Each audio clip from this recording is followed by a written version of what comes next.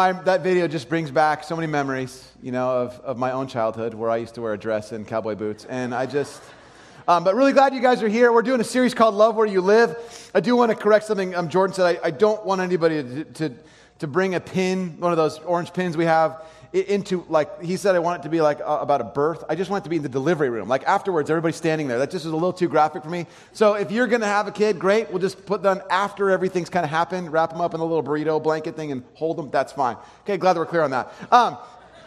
Really glad that you guys are here. I've loved some of the stories I'm hearing about the series of Loving Where You Live. Basically the idea is this, that we believe, as we've been talking about it throughout the series, that God might have actually placed us somewhere, wherever we live, wherever we might work, whatever it is, for a particular purpose. That God might have us there, not just simply to kind of live there, but that really to put love into action there, to love actually where we live, to unleash or to put into practice love. And so God has placed us for a purpose. We talked a little bit about what that looked like. We talked about the Harvest Carnival. It's so fun. One of the things, we get to do is, I was just telling someone, it was actually someone last night who I was talking to, who goes, I go to Mariners and I love that Harvest Carnival thing. I go, well, what was so cool about it? He goes, I just love that it was us helping a school. He goes, what did our church get from that? I go, well, I don't know. People got to volunteer. They got a cool event. And he goes, yeah, but where did all that money go? I go, well, we just wanted to partner with the school. So the school was he's like, that's what you guys do with that? I'm like, yeah, we believe in being in our neighborhood and loving where we live. And so we got to do it. And you guys, it was so fun to be a part of it. I was walking around. I saw a person not too long ago, just walking my dog Saturday, was it Friday? And I walk my dog, and there's a person who has a sign in their yard that just says, they said hot dog fest or something like that, the Halloweeny roast, I think is what it was more appropriate. But they're going to have free hot dogs for everybody come by from the neighborhood from 5 o'clock on. We're making hot dogs, and who wants to come? It was we're just doing that. I thought this person gets it. This person gets the idea of loving where we live. Halloween's coming up. People are like, what do we do? How are we supposed to do stuff? And there's a great example. We're going to have food for people and put it out there and see what happens. So there's been some great stuff. And as we've been talking throughout this series, there's been kind of one theme verse we've been talking about. It's kind of driving this idea. This is from Jeremiah 29. It says this: also, seek the peace and prosperity of the city to which I have carried you into exile. God's people are in exile. They are kind of at the hands of the bullies of the ancient Near East, the Babylonians, and they are not sure how to live. And so rather than fighting and causing a big revolution, God says just pray to the Lord for the city, because if it prospers, you too will prosper. And so that's the heart behind Love Where You Live. That we would be people who live in and among the world, which has sometimes got an antagonism to Christians, got an antagonism to the church. I talked to one guy who recently decided he wanted to trust Jesus. He goes, it took me a long time. He goes, I thought Jesus was pretty cool, but I really did not like the church people that went with him. I was like, oh, well, I don't know if I'm offended or glad for you. But he goes, really, God's really done some great stuff. And I go, we get that. The church is someone who gets to live out this idea of being for the city and being in the neighborhood for people. And so we're wrestling with that idea. It's been very, very cool. I'm really excited about what we got today and then next week. Oh, I should tell you this. Next week, by the way, just to give you a heads up, it's one of my favorite weeks we get to have in the entire year. We'll kind of tip our hat a little bit to what's coming, tip our hand a little bit to what's coming in between, sort of that holiday season, November, Christmas stuff. But it is one of the critical moments we get to talk about some of the DNA in our church. It's some of the most challenging and most beautiful stuff. I am so excited for you guys to come and hear that next week. If you're here with us, it will be so great. Bring a friend. It will be so cool. One of the things you'll hear, it's part of the DNA of our own church. So be here next week as we talk about Outreach Weekend. It will be awesome. All right, let's get into today. Let's pray together and we'll get into it. Jesus, we are grateful people. We have a number of reasons to be grateful and to experience joy. Father, not in the sense that everything is perfect, and not that we're constantly living in sort of a blissful happiness, but that there's reasons to be grateful. We can point to the friendships that we have and the people that are around us, the people that care about us. We can be grateful that no matter whatever we might have done in our past, whatever things are plaguing us presently, that you still welcome us with open arms and that you long to see us moving toward you. There are many reasons in here to celebrate and to have joy. And there are so many of us in here who know the sting of isolation and loneliness. We have felt it in the past. We're living with the fear of it right now. So Jesus, today, as we consider what it might look like to move toward you, might you meet us in our fear of isolation or our experience of isolation, that we might be moved from isolation to celebration. So Lord, for just a moment as we continue on in this series, we pause. We have lots of noise in our lives. There's so much that's trying to get our attention. So for just a moment, we just hold still. We just listen in the silence for you to speak to us, however it is that you do that. Father, would you move at us in such a way that we might know that we do not have to be alone from you? And might we have a particular sensitivity to those around us who are feeling the loneliness and isolation of this life.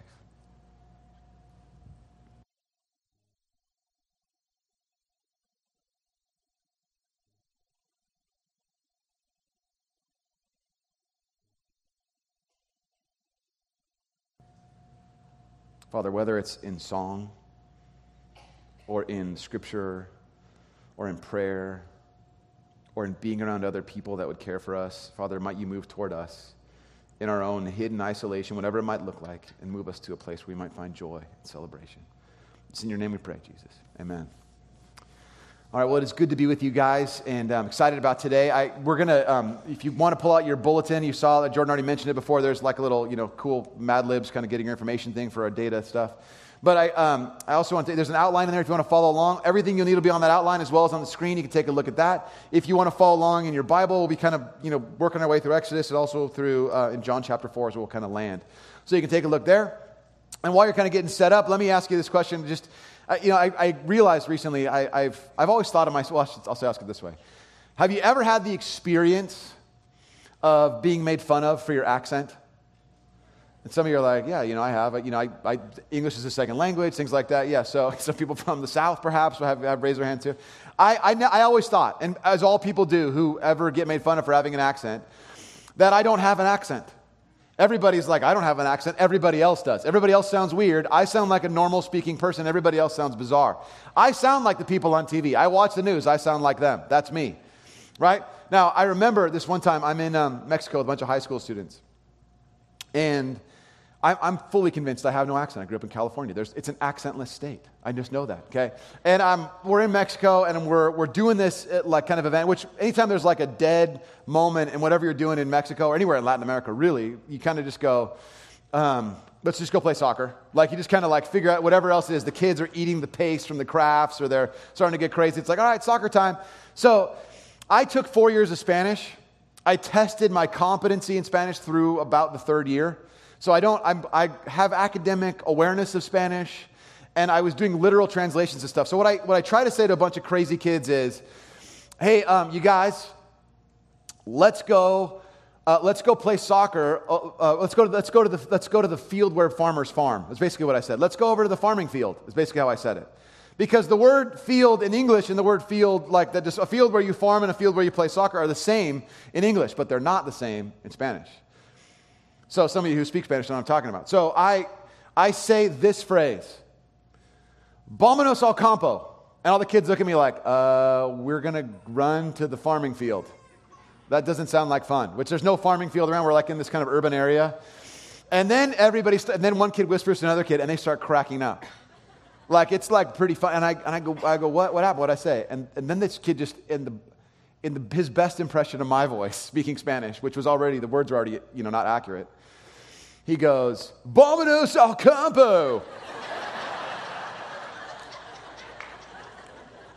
Like as if I had learned my Spanish from the lifeguard at San Clemente Pier, like, okay, everybody, hola, me llamo Jeff. ¿Dónde está la biblioteca? Like, that's how they're talking back to me. And I'm like, oh my gosh, this is horrible. I have an accent. I've taken 4 years of Spanish, and I sound like an idiot. I mean, this is just how I felt so ridiculous. Now, if you fast forward a little bit into my life, Saturday Night Live runs a sketch called The Californians. See if you notice the similarities. Here, check this out. We got a little clip. I brought us some tangerines. This guy was selling them on the off-ramp. Better buy me too. Devin?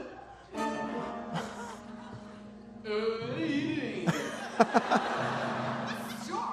Why are you home so early? I skipped Wilshire and took Beverly out to Santa Monica and then took that all the way up. Oh, yeah, this kid already fixed the outside speakers on your patio. Yeah, that sounds pretty sweet. How was work? I think you should get home now, Devin. There's nothing going on, Stuart.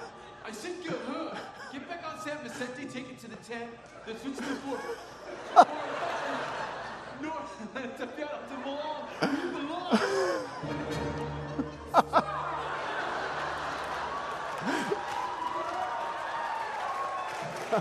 At this time of day, it's gonna be jammed. Are you crazy? Just get on the tent and get out of here.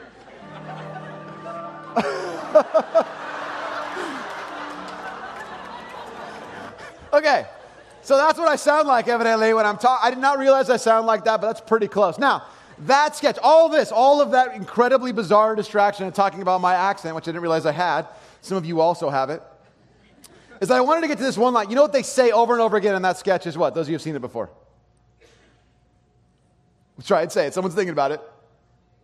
What are you doing here? They always say it like they stretch it out. What are you doing here? Like, what are you doing here? Right? That's the line they always come back to, right? And that's the only reason why I told you all that is to get to that question, is what are you doing here? Now, I know, it was really fun, right? Was that not the best ever? Yeah, I know. It's just, thank you. Wow, never in my life have I had that moment. Let's just close in prayer. That was about as good as it's going to get today. But there's this whole question. Whenever anybody asks the question, what are you doing here? They're really saying someone doesn't belong. And in most every way that it ever gets asked, it's almost never like pleasant. It's never like, very rarely is it like, what are you doing here, man? Like there's a little bit of that. But most of the time, there's an undertone when someone says, what are you doing here? That has something to do with isolating and exiling and ostracizing. In other words, there's a heart of the asker who says, what are you doing here? Whatever the shape or form that question takes, which says, you don't fit. There's a place for you, but it's not here. And it is a question that comes up all the time in Jesus' ministry. It's a question that actually comes up in some ways throughout the Bible. And I want to recap a story that many of you have heard before. It's in John chapter 4. It's about Jesus and this woman at a well. And I want to get actually to the moment that happens after it. But I want to kind of catch you up for those of you guys aren't familiar with the story. Here's kind of what happens. Jesus is walking. He's covering a lot of ground. And he and his disciples can either go through this place called Samaria, which no Jews ever walk through. Samaria is a place, we'll talk more about this next week. But this is a place where people who are basically regarded as traitors live. These are people who, when the Assyrians came in 722, the Assyrians took over everybody and took a bunch of people back to their land, and they also occupied the land. And those people who stayed, who didn't run away, those people intermarried with these Assyrians, and those people became just sort of half-breed traitors. And so generations later, as they're now with Jesus' time, they're looking at these people like, you are traitorous people, and we don't like you. You are the people that we go, what are you doing here if you're ever with us? So Jesus is walking through Samaria. He stops by a well at noon. So everybody gets their water before the sun's really out, before 9. And there's Jesus encounters a woman. He's there. He's tired. He's been walking a long way, and he's by himself. And he sits down at the well, and a woman comes up. Now, the only reason a woman comes to a well in the heat of the day in the Middle East is if she's exiled by everybody else. Because she's a person, unlike all the other women most likely who would have done this chore for their families, they would come out earlier in the day, but she's either been unwelcomed or doesn't want to be seen by these people who shame her and make her feel terrible because she's got a history we find out in the story. She's kind of got this shameful attachment. She's got this weird, not flattering story for her life that Jesus exposes in a real tender way. But she's out there by herself. Now you have this woman who's basically being told, no one wants you. There's Jesus, a man, speaking with a woman in the ancient Near East, which never happens. You have Jesus, a Jew, speaking with a Samaritan, which never happens at this time. And he's by himself, which should never be happening at all. And Jesus then kind of reveals through a series of conversations and stuff, he starts saying, he kind of reveals who he is. And she goes, you might be God's chosen person, the one who everybody's been talking about is going to come, this person called the Messiah. And then his disciples return. Notice their reaction. Then his disciples returned, and were surprised to find him talking with a woman. There's sort of already this first level of surprise. But no one asked, what do you want, or why are you talking with her? Now, here's what I want you to catch. First of all, the disciples see Jesus with a woman at a well in Samaria. And the writer John says, the disciples don't ask the question that everybody in the audience would have wondered. In other words, there's some restraint that they're showing, but the early audience of this particular story would have gone, why is this Jesus person hanging out there, and why is he with a woman? So he highlights, but no one asks, what do you want? I think that's a question probably that they would have wanted to ask the woman. What do you want? And to Jesus, they would have said, why are you talking with her? What he's saying, what the writer is saying here, John is saying, the disciples, like us, don't ask the question which we all wonder, which is, what are you doing here? Jesus, what are you doing here with this woman? And to the woman, why do you talk to him? This isn't where you're not supposed to be here because there's supposed to be some other place that you are because you're not supposed to be here. What are you doing here? You know, God has a history throughout the Bible of being with people in some surprising and unlikely ways. And I would say God has a bias for the exiles and for the lonely. He seems to continue to move towards the outsiders in a way that's incredibly surprising to his own people. And it's in that kind of looking through that lens where we get a really important question, which is this.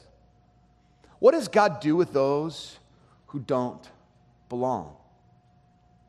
What does God do with those people? Maybe you even feel like that yourself. You came in today, you're not sure about the church, you're not sure, all of a sudden there's this bizarre intro to the message, and you're like, what am I doing here? But the question you wonder is, if you don't feel like you're connected, is, what does God do with people who don't belong? Because the answer to that question has so much to do with this whole idea of loving where we live. I mean, in fact, I would think this is probably the most critical question to what do we do when it means to love where we live. What does God do with those who don't belong? What does he do with those who don't belong? You know, as we walk through this, I just want to give you a sense too. This is going to be a little bit of like Bible jujitsu, so you're going to have to stay with me. It's going to get a little bit like, what did we just do? You know what I mean? Because this is like a jujitsu guy right here. So if I jumped out and tried to kick you in the head, could you stop me? I'm not going to because I know what would happen.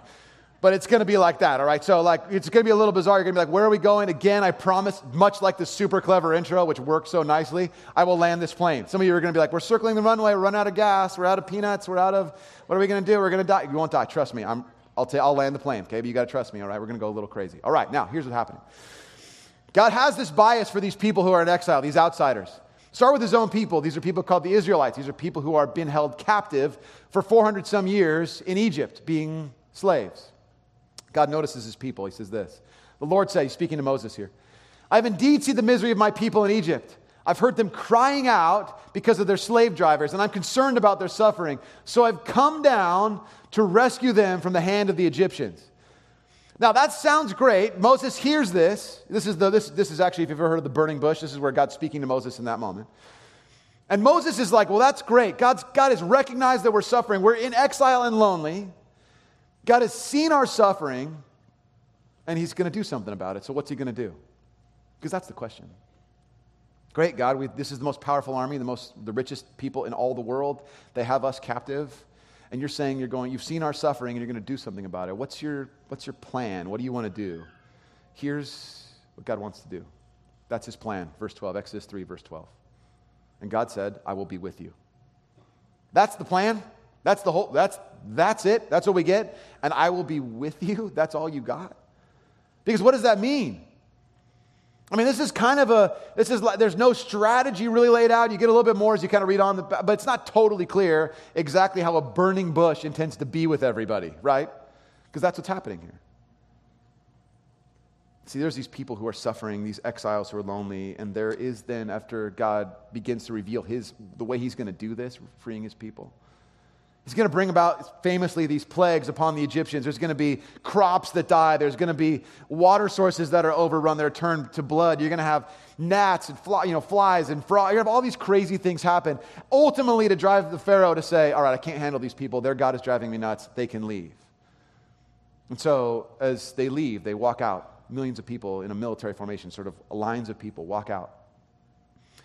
God's intention to be with them becomes a little bit clearer. Here's what happens.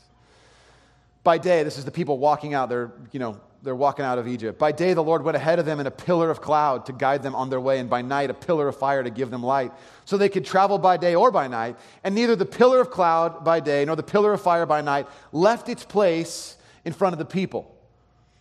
So God's walking the people out. There's kind of an element of protection and guidance here. When the Egyptian army kind of changes when the Pharaoh changes his mind, like, you know what, I kind of like having those slaves. Let's go get those people back. Then the army starts charging after. What happens when the people are like resting or whatever? This pillar of fire is like blocking the Egyptian army. So there's this miraculous kind of presence with the people that's in front of them, that's guiding them, has this kind of protective element to it. And he never left this place in front of the people. But as God's moving on, as his people are getting closer and closer to the next phase of their journey, as they're approaching this land that God keeps promising them they're going to come into, the nature of God's relationship begins to morph a little bit. Check out what happens in Exodus 29. Talking about this tent called the tabernacle. Maybe you've heard that word before. This is like a mobile worship center. God's people walk around, they set up their worship center, and then God blesses it. Here's what he says. There I will meet with the Israelites, and the place will be consecrated by my glory. Now, we're going to come back to this, so here's what I want you to do. I want you to say the word glory on the count of 3. And some of you will say it like this, glory, like you haven't had your coffee. You just say it with a little bit more energy, okay? You with me? Okay, so the word is glory. It's not hard. Here we go. 1, 2, 3. Glory. Oh, that's good. Okay, now listen. God's glorious presence is among his people. You got that pillar of fire. You got the pillar of smoke, which is, our pillar of cloud in the day. And these people are walking around. There's this mobile worship center now that God is consecrating by his glory. Then he says this about the people that'll serve there. He says, so I will consecrate the tent of meeting, the tabernacle, and the altar, and will consecrate Aaron and his sons to serve me as priests. There's going to be special people, they're going to take care of stuff called the Levites. Then he says this, then I will dwell among the Israelites. Okay, so you've said the word glory. Say glory on 3. 1, 2, 3. Glory. Good. Now say the word dwell on 3. 1, 2, 3. Dwell. Perfect. Some of you said it faster than others. Some of you wanted it to be like when my little girls, like her soccer team does a cheer, they stretch it out. So we just played the Minions the other day. It was Minions on 3. Minions! Guys' teams just go, Minions. Okay, so some of you guys said that was like dwell. Some of you guys were dwell. Okay, somewhere in the middle. Try it again. 1, 2, 3. Dwell. Perfect. Okay, now listen. God's glory is consecrating stuff, whatever that means, which means to make holy. We'll get to that. And then he says, I will dwell among the Israelites and be their God. Now, dwell is a word that means to set up camp, to live among, to encamp oneself, and I will be their God. They will know that I am the Lord their God who brought them out of Egypt so that I might... Okay, room 1 was on top of it, guys. Stay with me, okay? They will know that I am the Lord their God who brought them out of Egypt so that I might... Yes! Among them, I am the Lord their God. Okay, now, there is a phrase that begins to sort of give shape to this God's glorious presence among the people that's later read into the text from later Judaism. You've probably heard it before.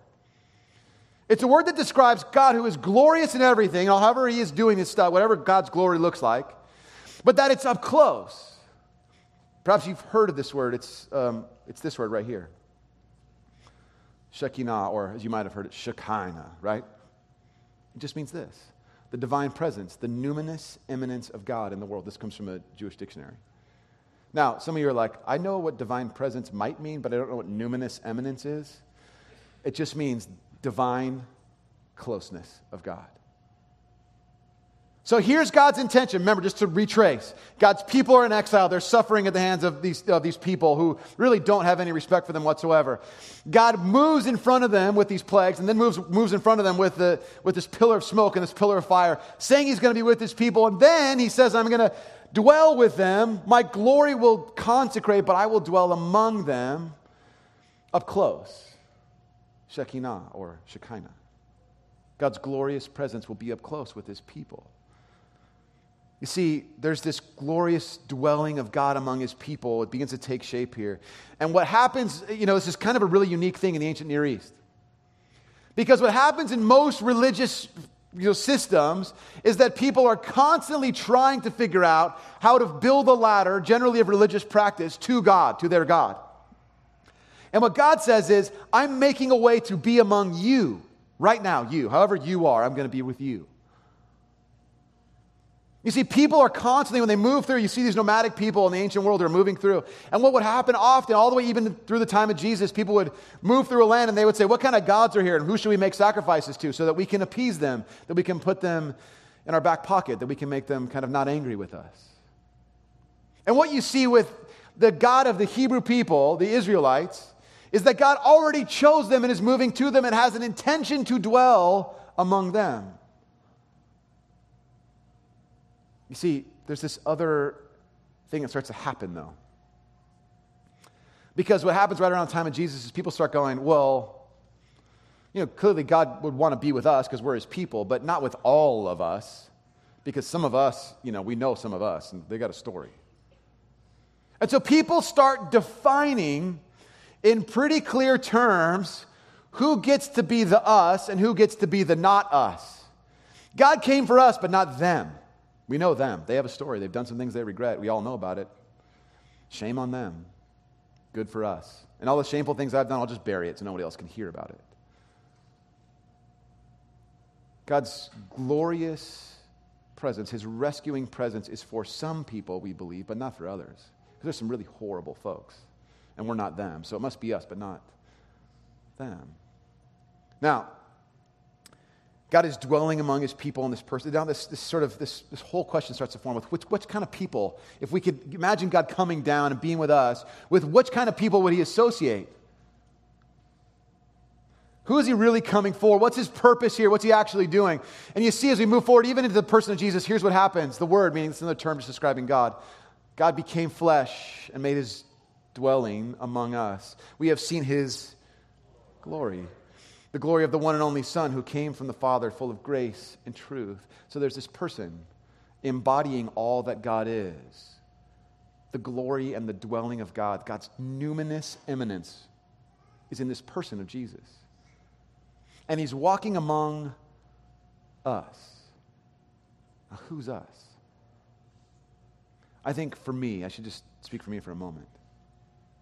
Part of the reason, I should say this first. Part of the reason why Jesus is so confusing to people is because his version of us is generally bigger than the people want it to be who are anticipating his arrival. He's including people that nobody else would have ever included, particularly among the religious community. It's like, wait a second, you're including them? I thought it was just about us. No, not you. You guys have got it all wrong. You think you don't need me. But he says to the people who really need him, I'm with them. Now, I have to say, maybe you connect with this idea. I'm a person who likes having pretty tight little boundaries around stuff for me. I like I'm a little uncomfortable when people are I feel like part of what I get to do is I have worked hard to build a shelter for myself in so many different ways. I mean, a shelter like an actual house. I live in a house and I don't want people to mess with it. I don't want people in it all the time. I have 3 kids. We can barely, we have a dog that gets sick sometimes. It's like, I don't want anybody else in this place. And I wonder for there's a little bit of me that goes, I wonder if what would happen, and maybe it's just because I'm embarrassed, but I don't want those people who aren't me to be around me. I want people that are like me, or at least can tolerate me. I want those people around me. And then there's Jesus he sort of gives this dwelling of glory a face. Now all this, the pillar of smoke and fire that seemed to have this kind of, that's really wonderful, God's there, and then there's this God dwelling among us, but the glory's now here, has a face. Well, who does God take up residence with? Who's he hanging out with? Oh, sorry. This is the continuation of part of that quote about Shekinah. The divine presence, the numinous eminence of God in the world, this is again speaking about God's divinity among us, a revelation of the holy in the midst of the profane. You see, what happens is most of the time people thought that God would come and show up among the holy. That if God's going to show up at all in any kind of capacity, it's going to be among the holy people. Only what you have here is God's showing up as the Holy One in the midst of the profane, the decidedly unholy. That means the us that Jesus is, that he's among, are the people who are profane, not the people who are completely holy. It's the people who have their brokenness, their acts maybe together, but everything else is kind of in shambles. Jesus' disciples asked the question about him and this woman he's having this conversation with, but what are you doing here? Jesus, what are you doing here? Because you're talking with a woman, she's Samaritan, and we don't do that. But in essence, they're asking the woman, what are you doing here? Why are you talking to our guy? Because you're not one of us. The woman has a story to tell. I guess the question sort of is, where does God dwell? God dwells at a place like a watering hole, a well, with a woman who's unwanted from a group of people who are unwanted. She's the unwanted of the unwanteds. Here's what happens. John 4:28. Then, leaving her water jar, the woman went back to the town and said to the people, "Come and see a man who has told me everything I ever did. Could this be the Messiah?" This person is supposed to rescue everybody. They came out of the town and made their way toward him. Now remember, this is a woman who is all by herself, who everybody says, "We don't want you. Go away. Stay away from us. You have a reputation. We don't want you around us. You have to go to the well by yourself because you've had 4 husbands. You live with another guy right now." And it's just like, you're kind of bringing shame on us. So get away from us. This is what she gets. She runs back to the town and says, "You guys, something's happened. Jesus, this person, God's presence has come among us. The people who are unwanted, the exiles of the exiles, he has come to be among us. Maybe something's different," skipping ahead a little bit. Many of the Samaritans from that town believed in him because of the woman's testimony, meaning he told me everything I did, continuing on. So when the Samaritans came to him, they urged him to stay with them, and he stayed 2 days. Let me stop right there for just a moment. What Jesus does is dwell with the exiles. He lives for 2 days with the people who have disgusting customs, whose own food is unclean because they've touched it with their own hands, whose houses are poisoned by their very presence. This is the view of the people in the ancient world, of the Jews, of the Samaritans.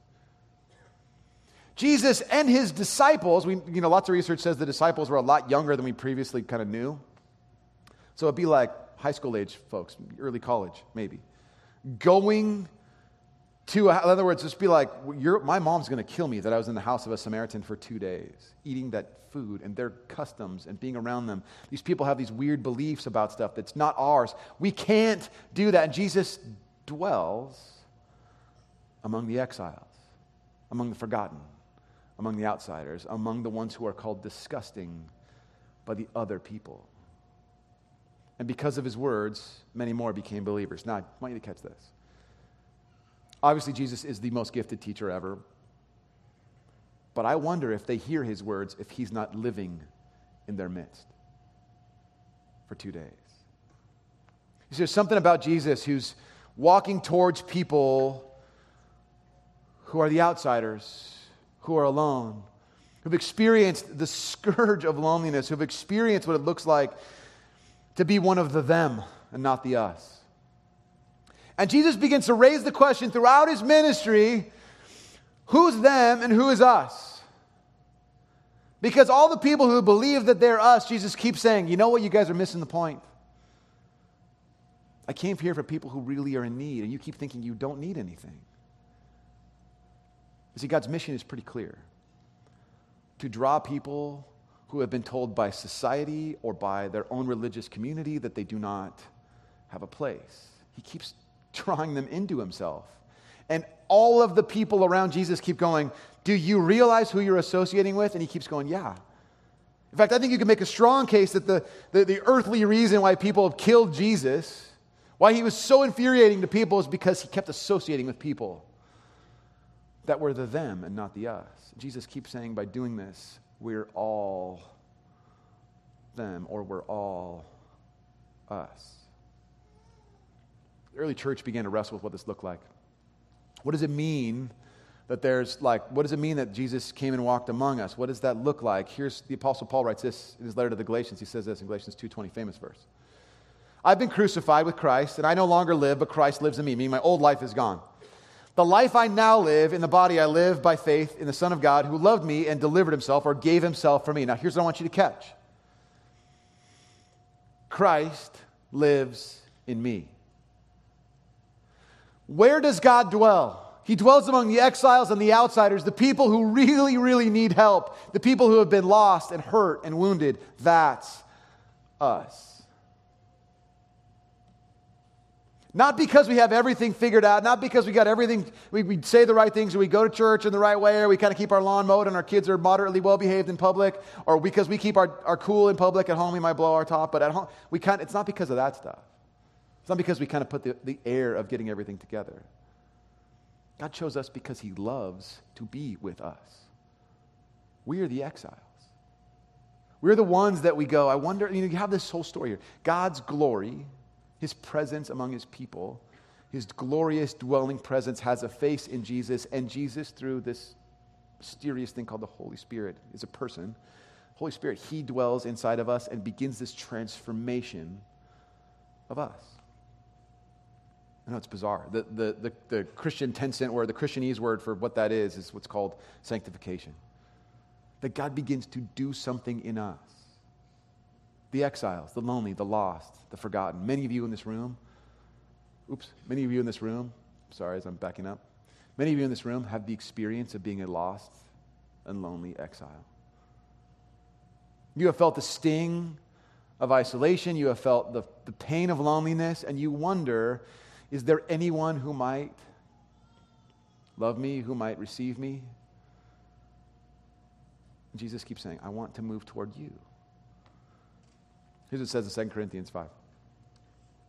All this is from God. He's talking about the transformation of Jesus, who reconciled us to himself, which means made us right with God, through Christ, and gave us this thing right here, the ministry of reconciliation. In other words, people who belong to Jesus are granted a job immediately because the degree keeps getting more and more challenging. Starts out with God's among us. That's great. He's with us. That's so cool. I'm a person he might want to be around. That's great. And then there's this additional little thing. God dwells inside of us. And then there's this ministry of reconciliation. What does that mean? Here's what it says. That God, here's the ministry, that God is reconciling the world to himself in Christ, not counting people's sins against them, and he's committed to us the message of reconciliation, which means we have a story. People who are once exiled, what the exiles know, is that they have an experience of being someone who's on the outside who has been brought on the inside. It means the best people to tell the story about God's love are people who have experienced the loneliness of being on the outside. God says, you were once far from me, but I brought you close to me. We are therefore Christ's ambassadors, as though God were making his appeal through us. We implore you on Christ's behalf, be reconciled to God. In other words, what God intends to do in the world, for whatever reason, he's going to utilize us. We get this title, ambassadors, Christ's ambassadors. We're talking just even, some folks about what that might look like. There's a new relationship between people who follow Jesus and Jesus, which means they have to love where they live.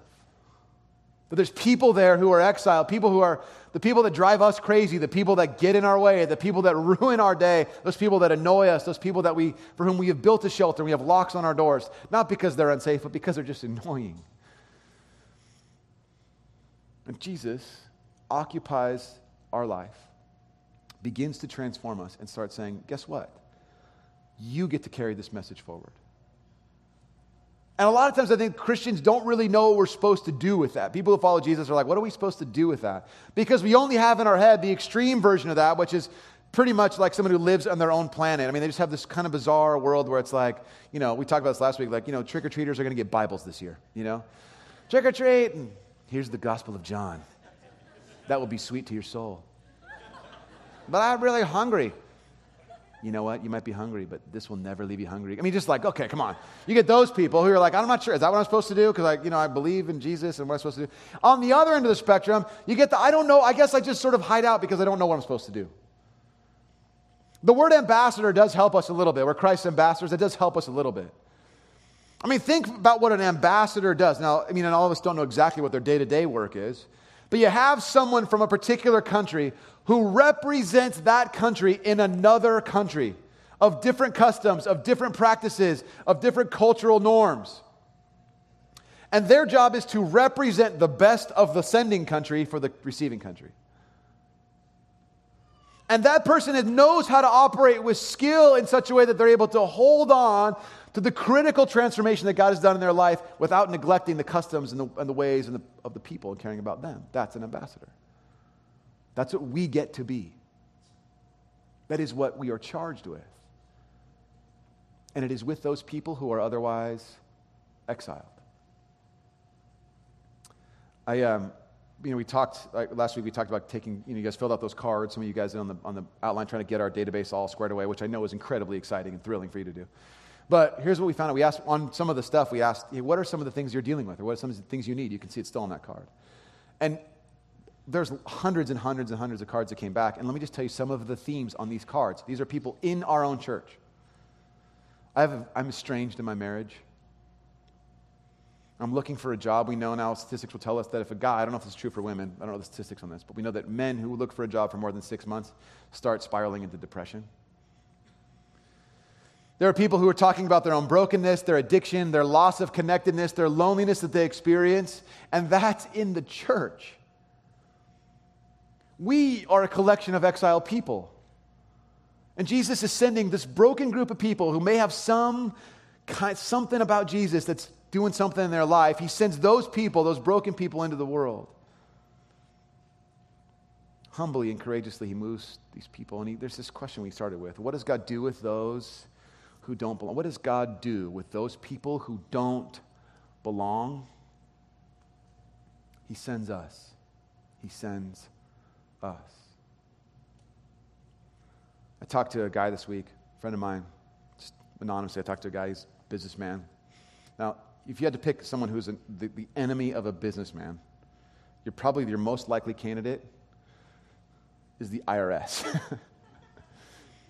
So he texted me and said, I had a meeting with an IRS agent, and it's some stuff we had to kind of take care of, and the meeting went well, and you just kind of imagine these are two people who are kind of on opposite ends of the table. So we have this conversation. After everything kind of gets, settled, we're working through some stuff. And he just goes, how's everything else going in your life? Which I'm sure business people do not take time for IRS agents to ask them about the rest of their life. Woman starts getting teary-eyed, talking about the brokenness in her family, about a son that's kind of gone a direction she would not have wished for him. There's this loneliness and this panic and this fear in this woman who's going, I don't tell anybody this stuff. And there's the tenderness of a man who says, what else is going on? That's being an ambassador. It's not a guy who has everything perfect, not everything's together in his life, but he just goes, I think I'm kind of supposed to do this. There's a story I heard this week, great story from someone in our community. They're going to get their mail, one of those big, sort of corporate mailboxes where there's like 400 different mailboxes, and you got to get your mail, and everybody else is there, and it's always awkward when you're with someone else. Like, do I look at them? Do I not? I'm not trying to look at your mail. Whoa, but you have that kind of moment. She says she pulls her mail out, and she notices that there's a piece of mail on the floor that came from someone else on the ground. So she walks past it and then goes, okay, because this is a person who's incredibly shy. This is a person who is like, not like this is wonderful. She's just not super like, I'm all in people's face. I love this. So she goes back, picks up the mail, and decides, now I got to go knock on someone's door who's a stranger. I got to look at their address and go knock on their door. And the way she basically describes it, this is like my own version of the story, but the way she basically describes it, it was basically like a ding-dong ditch. Like, I have your mail. Okay, they weren't there. That's too bad. I tried. God, I tried to put me here for a purpose, and I did what I tried, and I was trying to be an ambassador or whatever, and that was it. But she goes, okay, so she tries a couple more times. The person's not answering. She looks down, realizes she's looking at this piece of mail. It's clear without opening it, obviously. She goes, this is a bill. This is horrible news. Who wants to deliver this? So she decides she's going to make some kind of cinnamon roll or like some kind of special cinnamon roll thing, a big batch of them to like soften the blow of the bills. Isn't that the best? So she bakes this huge thing of like cinnamon rolls and then takes the bill over there, knocks on the door. It turns out the woman lives there as a single mom.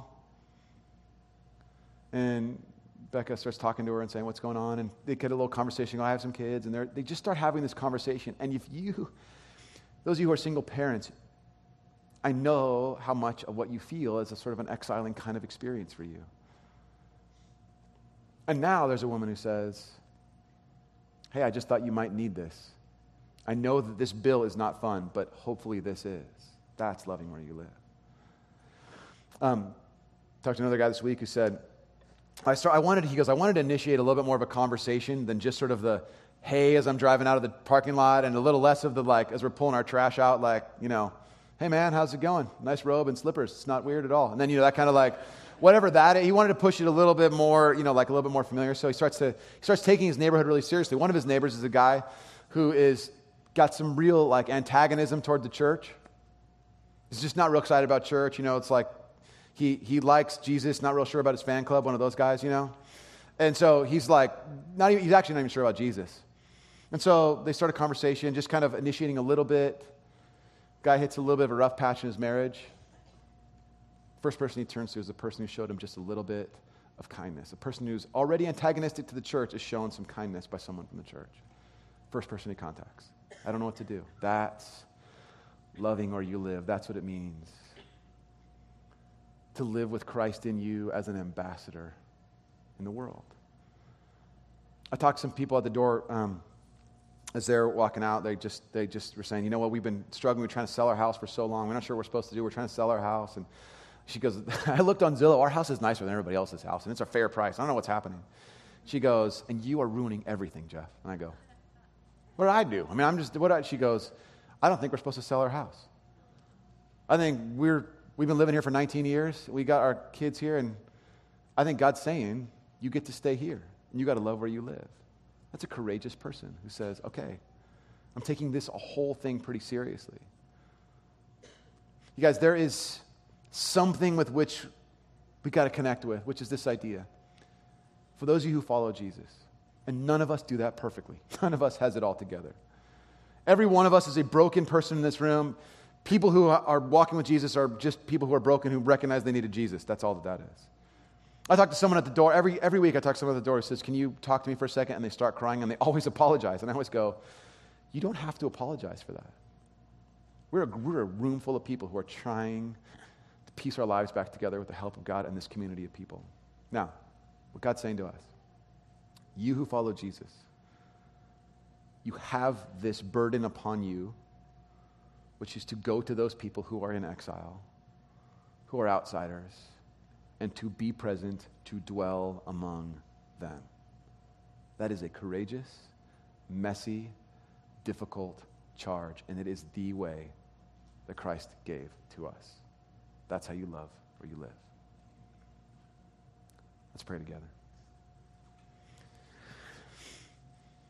Father, I know there's people in this room who have experienced a very real sense of the loneliness and sting and pain of what it means to be by themselves. They felt the exiling power of people who have said, you don't belong here, who have asked us in so many words, what are you doing here? Jesus, would you meet us who feel that in a very real way this week, even just right now? Lord, I know there are people in this room who need to come forward to be prayed for, specifically with some of our prayer team, to write a prayer maybe in the prayer wall, to place it there, that they might be prayed for this week because they felt that loneliness. Jesus, as we respond, we have a reason to celebrate. As we sing a few songs, as we put our own prayers to music, essentially, we have a reason to celebrate because you have come to people like us. Not because we were wonderful, not because we proved ourselves worthy, but because you loved us and you chose to dwell in us. You, God, walk among us. The very presence of God dwells in us. And so we get to sing as people who walk with Jesus, who walk with you. Father, would you hear our prayer as we set it to music, as we sing together, as we pray together? It's in your name, Jesus, the one who comes for the exiles, the lost and the lonely, that we pray. Amen. Amen. Let's sing and respond together, Jesus.